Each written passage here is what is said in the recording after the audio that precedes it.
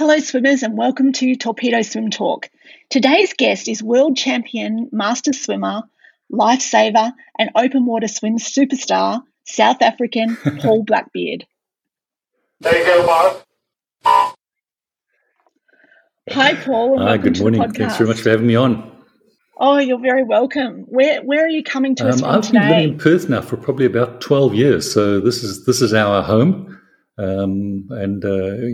were born in Zambia originally, but most of my schooling and life in South Africa, and then we travelled for business for about 17 years, living in Sweden and London and Italy and America, and then sailed to Australia because my family was all living in Perth at the time. So this is where my family is, and this is where we are. So Perth is my home. Well, we're very lucky to have you in Australia. That's wonderful. You have a pool that is not too far from your house. Do you train with a squad there, or do you train by yourself? Actually, it's quite interesting. I think I've ended up in a number of different squads. I have, as I mentioned, a school pool not far from home, and I have a small group of swimmers that basically I sort of coach them in the water, and we swim. And that's my regular lunchtime. Although we can only do 40 minutes at a time, being a school pool. Or now, like summer when school's closed, we can train a lot longer. So we just actually this morning did a nice 1.5 hour session. So that's kind of my most regular session. But then probably twice a week I try and get to Perth City, which is my master's club, and they're probably about 10 kilometres away, so it's not that far. And I swim with them. And we also do about a 4 kilometre session there. And Perth City is I'll call them my master's club, but they're also my open water swimming club, because they really focus more on open water swimming. And that's one of the reasons I swim with them. And then my initial club that I joined when I first came to Perth, probably 12 years ago now, was Claremont Masters, because they're a very strong pool swimming club. And I really like the relays and the fun with the master swimming on the relay. So, in fact, I have two masters clubs, Perth City and Claremont, that I swim for. Okay. And then with COVID and all the issues we've had around COVID, and the pool's been closed for a while, I got into quite a nice open water swimming group, and we used to swim in the river. And we all enjoyed that so much. We were doing river and sea swims that we still, probably once a month at least, if not more regularly, get together for a river swim or a sea swim. So I've got a number of little groups that I swim with, which of course also adds to the interest of training. You're mixing with different people all the time. Yeah, that sounds wonderful. Which of those groups did you do your? I saw you did hundreds last week. Which group did you do that with? That was my Perth City Masters group, and they've done that for probably the last 8 years now. So it's become quite a big event. Although we were limited this year to 48, we couldn't take more than 48 because of COVID restrictions, and the pool couldn't take more. But that's become an annual event, and there's lots of music on the side and fun, and there's events afterwards, and it's quite a nice fun challenge that people set for themselves, anything from 150s to 175s, or in our case we did 100 hundreds on 130. That's great. In fact, this morning we had a lovely challenge in my little Wesley group. We did 20 200s this morning. With the first 4 going on 3 minutes, and then dropping to 255 for the next 4, then 250, then 245, and then the last 4 on 240. So that was a fun challenge. And have you had an afternoon? It's a bit earlier over there. Will you need an afternoon sleep? I don't really sleep so well during the day, but I do meditation and relaxation and that sort of stuff. So I would normally come back and at least do 20 minutes of that. Oh, okay. Yeah. Do you do that through a mindful app, or you just do your own meditation? Because of my swimming history and background, I suppose the coaches I had over the years were really good at teaching us the ability to relax and kind of get the body just to calm down and recover. So I've actually been really good for many years just doing it myself. Yes. But now recently I've started using a number of the apps, because there's so many good apps as well. So one of my favorites at the moment is Calm. So I use Calm quite a lot. But I can still do it myself really well, and I get myself what I see myself going into is a pool of water. So I'm so relaxed. Breathing is a big part of it, and I get myself so relaxed into this pool of water and just float away. It's like a float tank, maybe. Sounds lovely. Yeah, all I need is 20 minutes and it feels great. Yeah. And do you have a special spot to do that in, or you No, can do it anywhere? normally just lie down. So I do it lying down. Can do it on the floor. I've tried these, they call them Sakati mats, the ones with little pricks in your back. Yes. And every now and again I use that. I have one of those, but I don't use it all the time. So I can just do it on the floor, on the bed, or lie down somewhere. Oh, Actually, very nice. meditation's become a bigger part of many things. I did a 10-day Vipassana course, which is 10 days of silent meditation. And that was a challenge. I thought I didn't know if I would survive that. But it's really good, those kind of things, and the power of, I think there's so much power in the mind over the body, and the Vipassana kind of just helps you build a lot of that sort of stuff. And when you did that 10-day course, was that at a retreat, or you did that through staying at home? No, it's at a retreat. Online? No, it's at a retreat. At a retreat. Yeah, at a retreat, and you go away, and you only eat, which is also good as well. You only eat breakfast and lunch with a very light dinner, if anything, and you're meditating from early hours of the morning through to sort of 9 o'clock at night, and. But it's amazing. You just get through it, and it's fantastic. And you can't talk the whole 10 days. Wow. It's kind of strange when they let you start talking again, because on the last day they kind of slowly ease you back into the real world. And that's kind of strange. Wow, it's something to look into, definitely. Yeah. How did you get into swimming as a youngster? Well, I started off in Zambia with my dad's, one of his best friends was a boxing coach, and he got me into some boxing, and I wasn't doing particularly well with that. And he said, "Oh, let's try another sport." He says, "I used to dive at school, so before you start diving, we need to learn how to swim." So the local pool we had was a 50-meter pool. It was fantastic in this little town in Luanshya in Zambia, and the local lifeguard was the swim coach, and I still we some of his drills that he taught me when he taught me to swim. Really? Stroke the black cat is one of my favorites. Yeah, it's lovely. And he was a great coach, and we had a really nice little club. And so I learned to swim in Zambia, and I never got into diving. I just carried on swimming. I loved it so much. Yeah, that was great. I ended up actually swimming for Zambia against Kenya, one of the age group teams. Okay. It was one of my first wins, and there's a lovely picture standing with this, very proud with a certificate showing my dad the result of winning this race against the Kenyans, and it was good. How old were you then?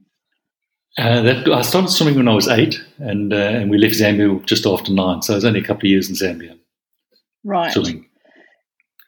And where did you move to in South Africa? What part of South Africa? Then we moved down to Durban.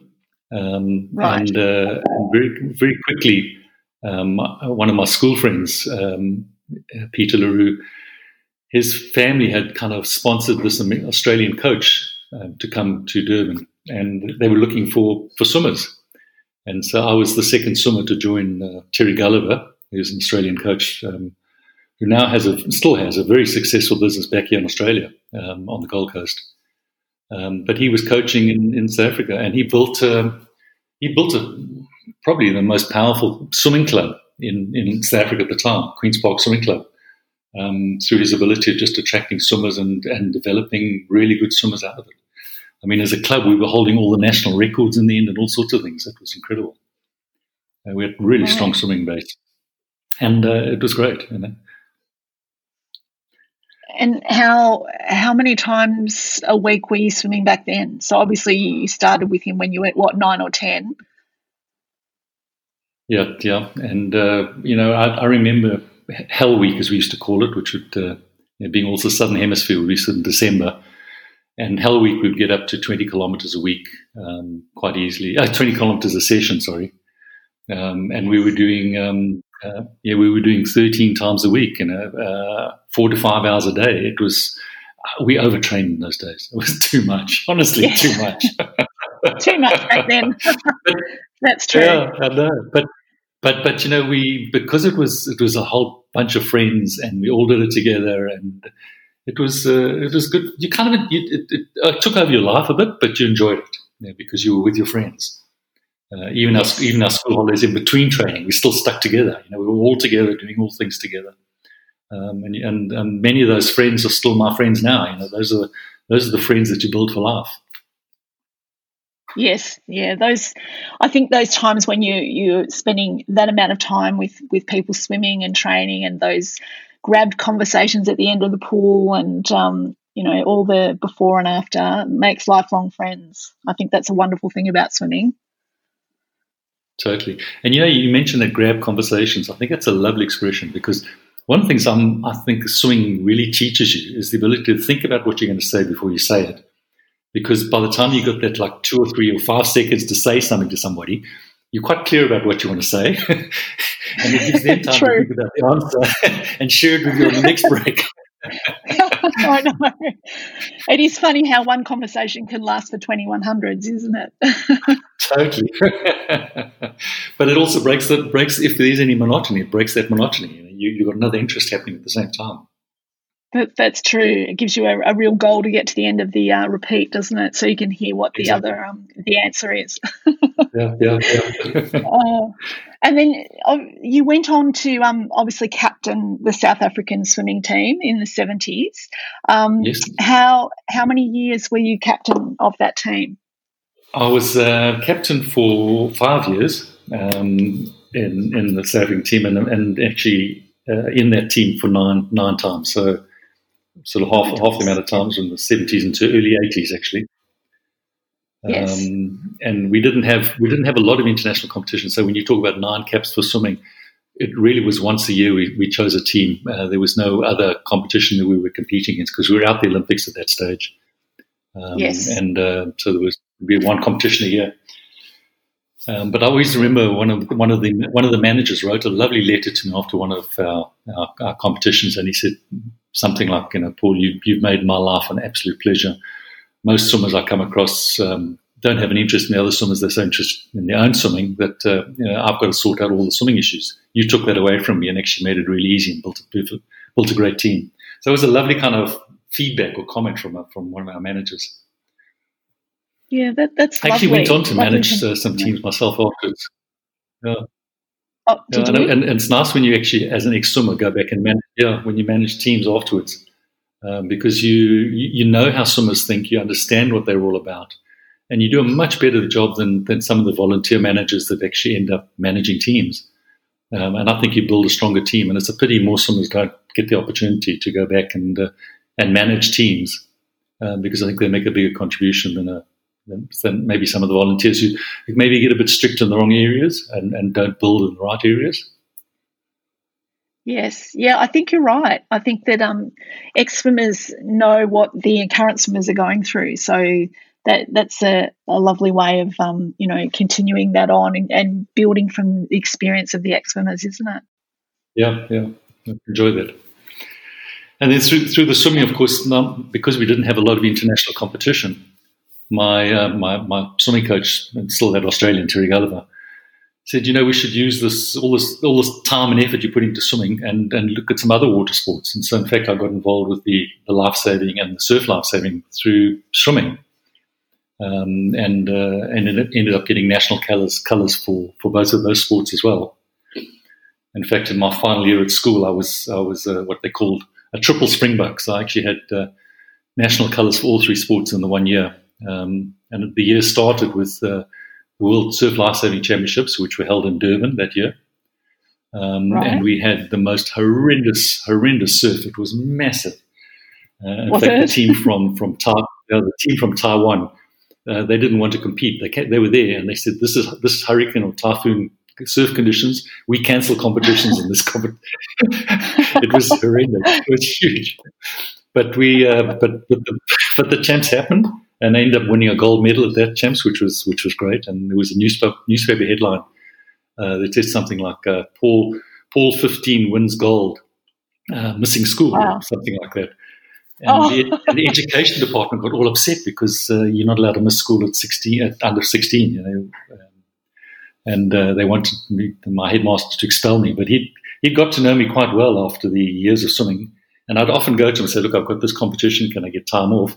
And he'd say, "I can't give you time off, but come with a letter afterwards." And this international surf lifesaving championship started. It was actually a 4-week program, and it started 2 weeks before school. I went back, and then 2 weeks the school was back already. And so I couldn't see him beforehand just to warn him, and I knew he'd already said, just bring me a letter afterwards. So I was quite surprised when I left school, because he never told me that the education department asked to expel me, that he'd actually protected me. So it was very nice of him when these strict headmasters actually do more than you know sometimes. Anyway, so that was a great event. I was 15 in my matric year, because I actually jumped a year at school when we came down from Zambia to South Africa. I kind of decided education standards were better, and then we had the swimming international competition in March, and then I had the Stillwater pool lifesaving in Barcelona in September, and I actually broke the world record at that event for lifesaving, and that was all in my final year of school. And I can tell people, I've told many people since then, probably not recommended to go 3 international teams in your final year of school, because you don't get the results that you was expected. I still passed everything, but not. That's it. But anyway. What with the pool, you do need to concentrate on school. But I also think that having that sort of focus in swimming or any sport really helps you with your studies anyway, because it makes you much better at time management. Oh, you're totally right about it. And also the other part of it is that your mind gets a chance to sort things out. The only year I've never swum was when I was doing my MBA. I just thought, I'm just too busy. I've got too much happening. There's no way I've got time to train. And I regret that, because I think that I didn't give myself that I call it my library time or my filing time, when things get sorted out in your mind without you consciously thinking about it. And that's what swimming allows me to do. I solve problems, things get clearer in my head without even consciously working on it. Yes. And I highly agree with you. It's important to keep the training up. Yes, and I think these days a lot of kids get to year 11 and 12 and do put their sport at the side, and I hate to see that. I like them to continue on with that. I'm a PE teacher by profession, so I'm always encouraging my students to continue playing sport. Even it doesn't have to be competition, but even just for keeping your mental health and fitness as well with your study, because I just find that those students do much better with their results.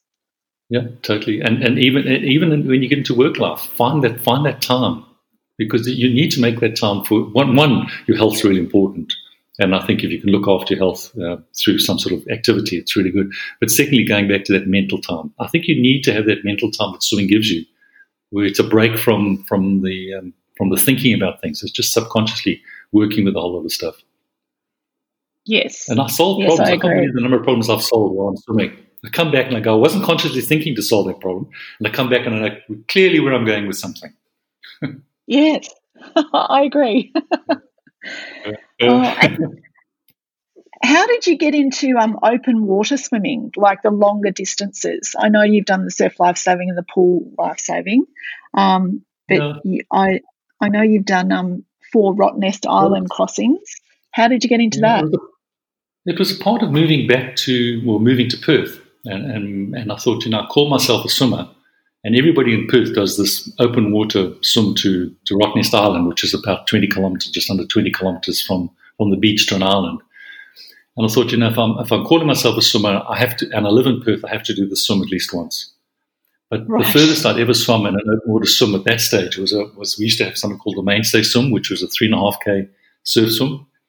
That was the furthest I'd ever swum in an open water swim. So to go from 3.5K open water to 20K was a big jump.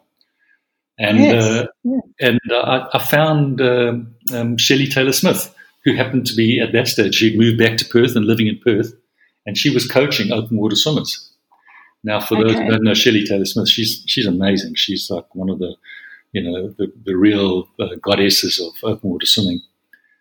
She was definitely one of the pioneers, wasn't she? And she got so much experience, and she just taught the squad, taught me so much about how to work with an open water swim and how to think about it.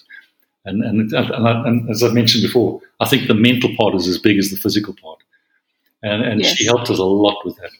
So by the time I actually got to do my first open water swim, I was I knew what to expect. I was feeling quite comfortable with it, and it worked out the way I'd visualized it.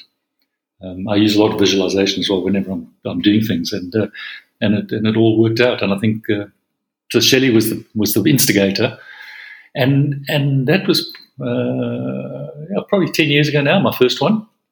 Yes. And since then, open water swimming in WA and Western Australia has just grown. I mean, our swims now, we have over 1,000 people coming to these open water swims on the weekend, and it's just amazing. It's fantastic to see.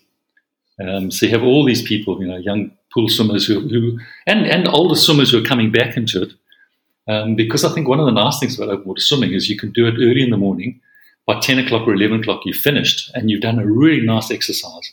And you've got the rest of the day ahead of you. One of the problems with pool swimming quite often is you end up spending a whole day there. So this open water swimming has become quite attractive for a lot of people. It's outdoors, which is just beautiful. I mean, our coast that we swim along, you're always seeing fish or something in the water, starfish on the bottom, little rays.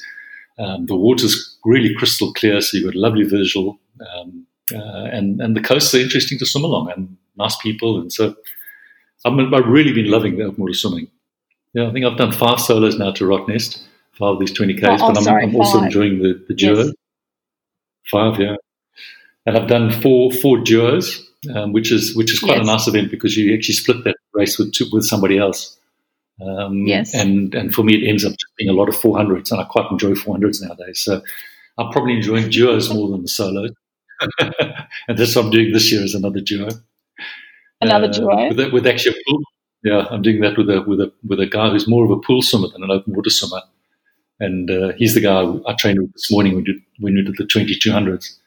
And every turn we do, he's 30, 31.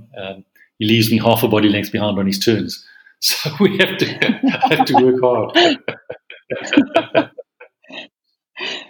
So when you do it as a duo, when you do it as a duo, you just swim for 400 meters and then swap over, do you?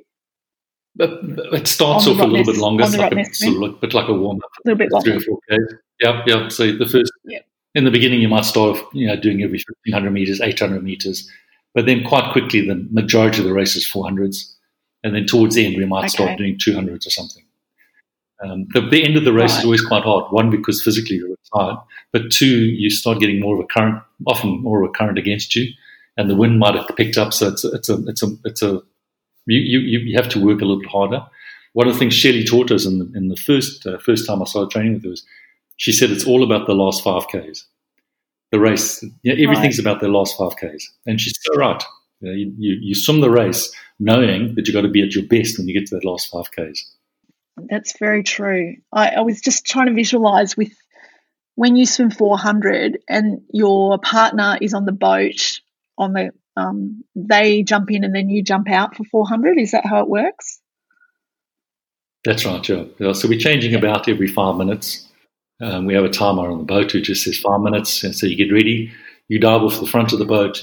The person who's still swimming comes up to you, hand above the water, quick touch, and then you sprint off. In fact, the one year I won the overall duo with a water polo swimmer.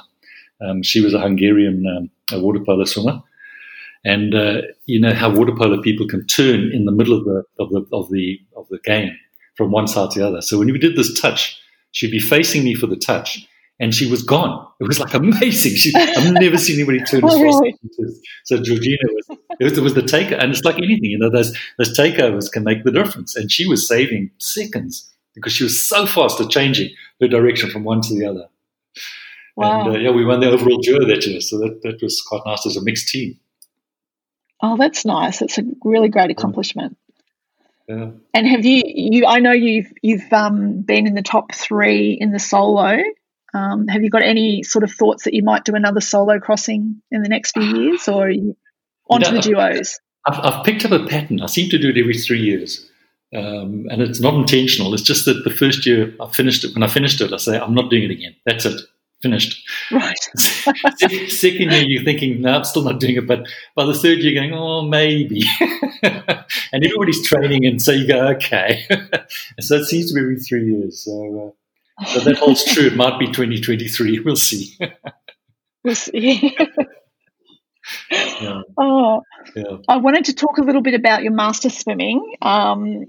Obviously, FINA top 10 and first in the world in the 4, 8 and 1500 in 2019. Did you go to the Gwangju Championships? No, I didn't. I was going to go. It was being planned, and then I think things just got really busy and decided not to travel at that stage. I've actually done. I think I've been to Rio, one of the early ones in the Masters, Montreal.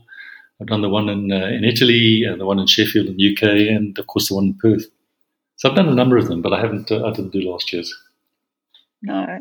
Yeah. What's been your most memorable FINA World Champs?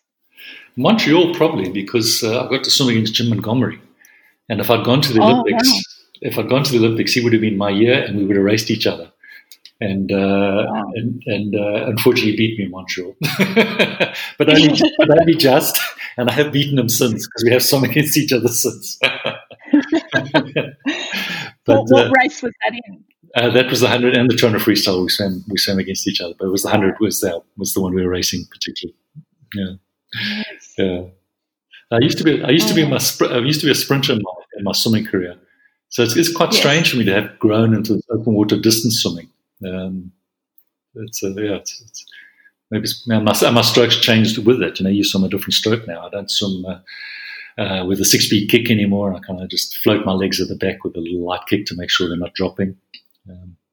You have a different stroke, not as high elbow. Yeah, yeah. Do you swim any other strokes that you race or? Well, I used to be 400 IM. I was actually ranked 14th in the world in just when I was 16, 17 years old in the world times. So IMs, but breaststroke was always my weakest stroke. I have a really really good butterfly and freestyle. Backstroke's not bad. I've won titles in backstroke, but breaststroke was a disaster. So some of my medley swims when I used to race them, they were the most exciting swims I was swimming against a breaststroker, because I'd be well ahead after the backstroke. The breaststroke would come past me in the breaststroke, and then I'd race past him in the freestyle again. So it makes a medley a really interesting race when you see that happening. Yeah. Oh, so I know when you go to a FINA World Championships, you can pick 5 races in the pool, obviously. So you do the 4 and the 800 because we don't have the 1500. What are your other 3 races that you pick now? Yeah, if I go back to my pool swimming days when I was younger, it was always the 100 and 200 freestyle, 100 and 200 butterfly, and then maybe the 200 medley. Those would be my 5 events that I'd concentrate on. But as I mentioned, I've kind of moved longer and longer now. So as much as I enjoy doing 50s, I wouldn't race those. I would race the 100, or I'd probably do the 200 and the 400 freestyle now. Yes. And the 100 butterfly. Not so sure about the 200 butterfly anymore.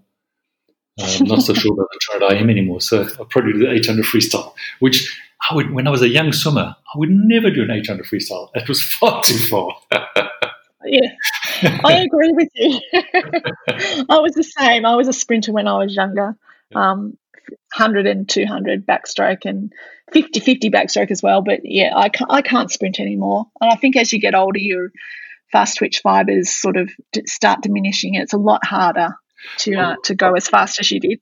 Although it's interesting though, the muscle memory is still there for it, because one of the things I did this winter with our little group at Wesley that I train with is we did a what's it called, ultra high intensity sprint program, and it was a 4-week program that we did, and it was just sprints through the winter, and it was just because I thought, let's see if we can get our sprinting up, and it made a big difference. I was swimming 100 freestyle under a minute again, and I'm now at 63 next month. And it does make, you can actually, with a bit of effort, get your sprints back up again. But they quickly drop off if you don't keep it up. Yeah. What kind of sets did you do for that sprinting? Oh, they were short sets. They weren't big sets, and it would be long rests, 50s and 25s, that kind of stuff. and kicking into full stroke, those things. Some of the fartlek ones, where you hold your breath and then sprint the next 25 meters, those kind of things. Yeah, that's really, really interesting. I know a lot of people during this COVID time have sort of decided that they weren't going to swim as much as they had been and that they were going to change their training. And I think that what you've just mentioned then is going to be sort of, a lot more master swimmers are going to be looking at those kind of training methods to move forward with their swimming rather than just getting in and sort of slogging through, 3, 4, 5K sets. And it makes it so much more interesting. You start seeing things differently, and you try different things again. And for me, part of it was getting my kick back again, because as I said, I've dropped my 6 weeks, so I got that back in again. And we're doing a lot more kick sets, which I hate kicking nowadays, but we forced ourselves to do that. And there's some really interesting kick sets you can do nowadays. So and putting flippers on. We did a lot of stuff with flippers and paddles. We were swimming with flippers and paddles during some of those things, which I'd never done before, and that was good. Yeah, that's really interesting. I wanted to ask you another thing that I found out about you. You were named in the top 50 greatest watermen of all time. What is a waterman? To be honest, I was so surprised to find out that myself. They never told me that. It was actually one of the other jurs I did for Rottnest. I had the youngest you can swim to Rottnest is 14 years old. And this young kid that I met through swimming was showing interest and wanted to do a Rottnest swim.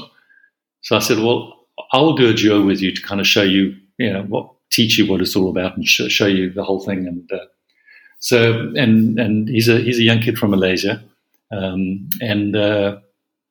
he's actually ended up representing Australia in duathlon. So that's the running and swimming events. So he's turned out to be a really good athlete, but he was 14 at the time, and his dad, in researching me because who's this person going to take my son across to Rottnest Island, came across this article that I was one of the greatest watermen. He says, "Did you know this?" I didn't know. Or no, he said to me, "I didn't know this." I said, "Well, I didn't know this." So it was rather nice to see myself. But wowza, I think it's the World Open Water Swimming Association.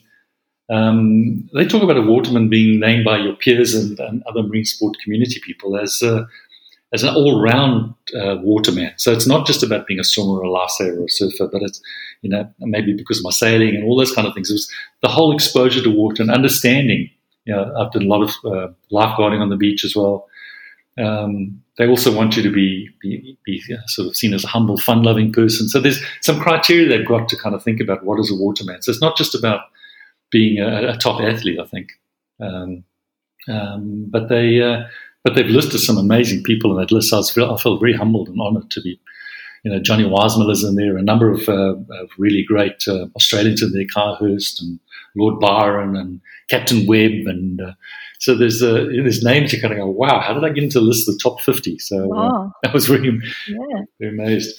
So they've got it's quite a nice international list. There's people from all over the world in it, and very honoured to be part of that list. Well, that's a wonderful accolade. Yes. Are you still patrolling as a current sort of surf lifesaver at the moment? I still do my annual qualification because you need that if you want to compete in competitions. But I've been an honorary life member of my own surf club in South Africa for many years now, because I did about 20 years of life-saving duty with them. And in the days when we used to do surf life-saving duty, it used to be Saturday afternoon and all day Sunday, every 6 weeks. And when I look at the kids nowadays who sign on, and they can sign on for 2 hours, and I think it's 18 hours a year or something, that's all you have to do, I go, we're getting soft.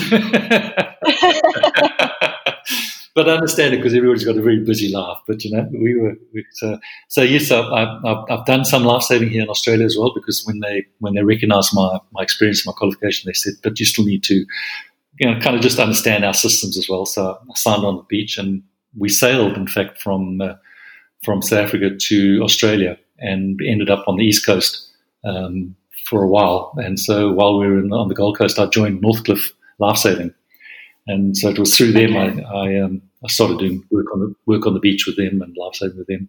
And I still compete for Northcliffe because they're a great club. And again, I love teams, and they've got some really nice, strong teams. And so I've done most of my competitions through Northcliffe, even though I now live in Perth. Right. So do you just catch up with them at like a national championships or something? At the Aussies, yeah, the National Aussies Masters. Yep.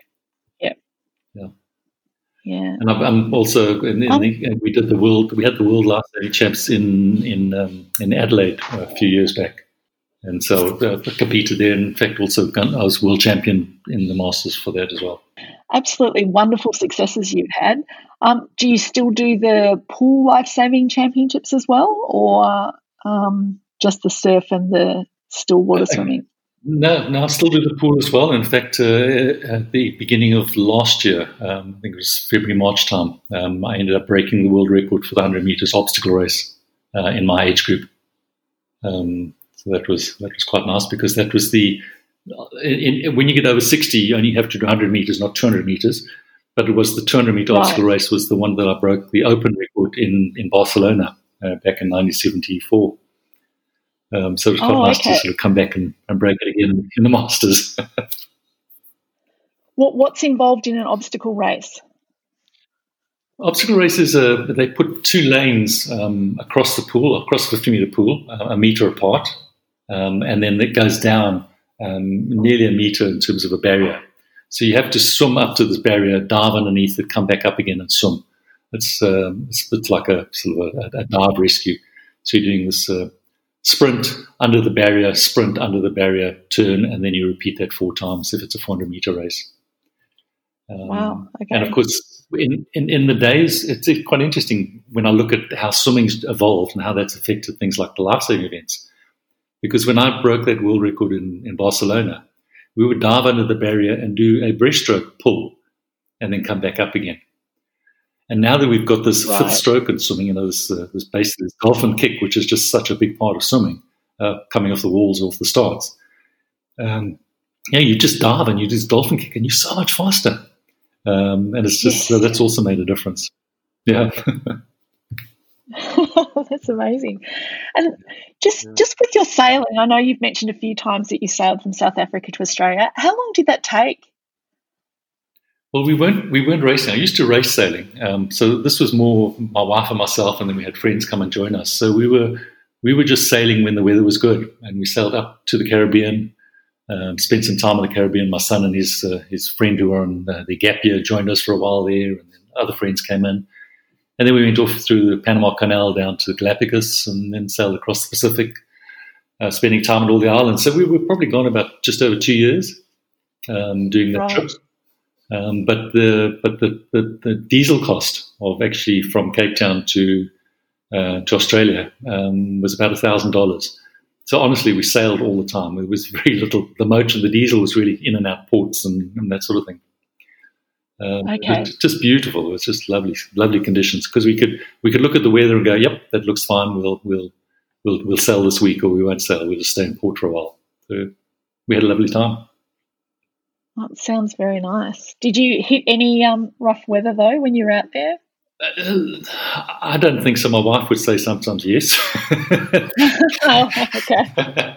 But no, I think we were fine. Actually, the section from Galapagos to Tahiti was our longest area time with no land. That was 21 days, and that was probably the only time I was nervous, because I thought, again, I call myself a swimmer, but there's no way I can swim for 21 days sailing time. No. If something happens. Right. And and your weather forecasts, you can get 10-day forecasts, but they're only really accurate up to sort of 6 or 7 days. So 21 days, you had no idea what the weather was going to be like.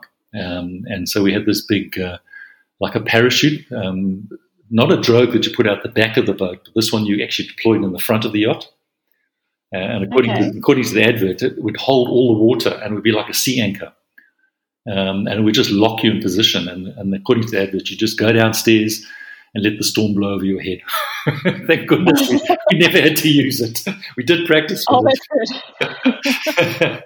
But we did actually have to take avoiding action on the 19th day. We always had somebody on watch. And on the 19th day, it was about 4 o'clock in the morning. And this Russian trawler was on the same heading as us. And we called them up and said, we're a yacht, and they should give way to us. And they didn't respond. We had to take avoiding action. Otherwise, we would have gone head on with his Russian trawler Wow. at night. Wow. Yeah.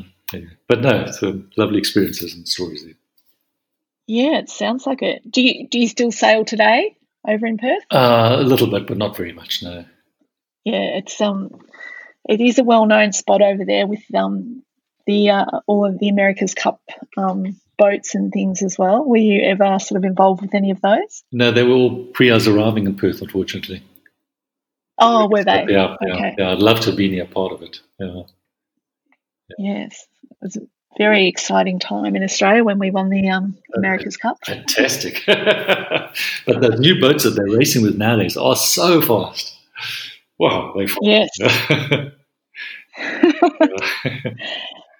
I had a catamaran, which was quite a nice boat because it gave us also that speed, but not as fast as the new boats. Yes. And have you seen those? I've just been down at the beach over the last few weeks and noticed that a lot of people are surfing on these little tiny surfboards, but with a huge That's underneath. They're hydrofoil on the sail. Yes, I know. We've seen they've got Yes, Perth as yes. well. That's unbelievable. It's fantastic, and I think it seems much safer than the windsurfers and the kite surfers because they seem to have a bit more control, even though they're going as fast as they're going. They go so fast. I couldn't believe how fast they were going. Yeah. And they pump them up and down as they're going along. Yeah, really good to see. Exactly. I always like to finish off the podcast asking, and we have talked about this as well, what your favourite all-time training set is for swimming. I know you've mentioned some of them, but do you have a favourite that you always would like to go back to?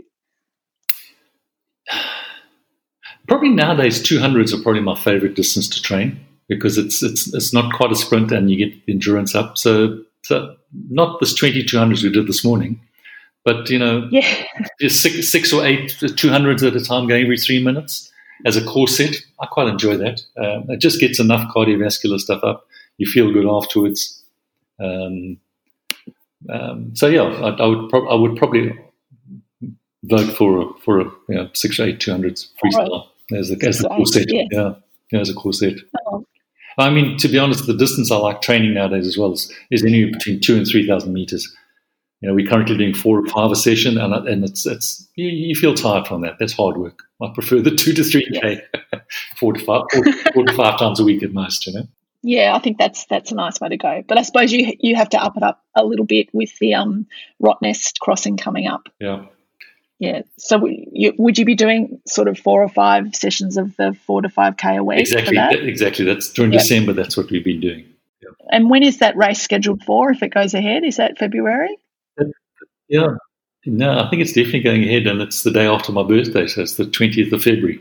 Well, happy birthday for February. Yeah. Thank you. And then we have another one a month later, or just over a month later, which is the Port to Pub. And I'm in a 6-man team for that one, and it's a fast racing team, so that'll be quite a different way to do the crossing. Whereas a 6-man team probably changing every 100 meters, 150 meters. Ah, okay. Is that still going over to Rottnest? That still goes to Rottnest as well, yeah. Oh, okay. Port to Pub, yeah. Oh, okay. Starts from a slightly different beach and finishes at a slightly different spot. It's probably a more relaxed event, whereas the Rottnest swim is probably the more serious event in terms of performance and swimming. The Port to Pub is more fun, and in fact, I think it started out originally for people who couldn't get into the Rottnest or didn't think they could make it. They could do Port to Pub with flippers on or things like that. It's not that anymore, but that's how it started. It was a more fun event. Yes. Okay. Oh, wonderful. Yeah. Thank you so much, Paul, for sharing all your insights into swimming today with us and all your successes. It's been a pleasure talking to you, and I'm really, really grateful that you came on the podcast, and wishing you every success with your swimming moving forward, and especially with your Rottnest crossing in a few weeks. Thank you very much. It's been an absolute pleasure. And one of the things I'm getting out of my swimming nowadays I'm enjoying more and more is mentoring and working with those swimmers so that they have opportunity to do this kind of thing as well. I love it. So thanks for having me on. Appreciate it. And good luck and good luck with the podcast. I think it's a great thing. Thank you very much, Paul. Okay, take care. Thanks then. Bye. Okay, bye. Take care, boss. Thank you for listening in today. We hope you're enjoying our podcasts here at Torpedo Swim Talk. Don't forget to subscribe at Apple or Spotify so you never miss an episode. Like, rate, share, and spread the word. Till next time, goodbye and happy swimming.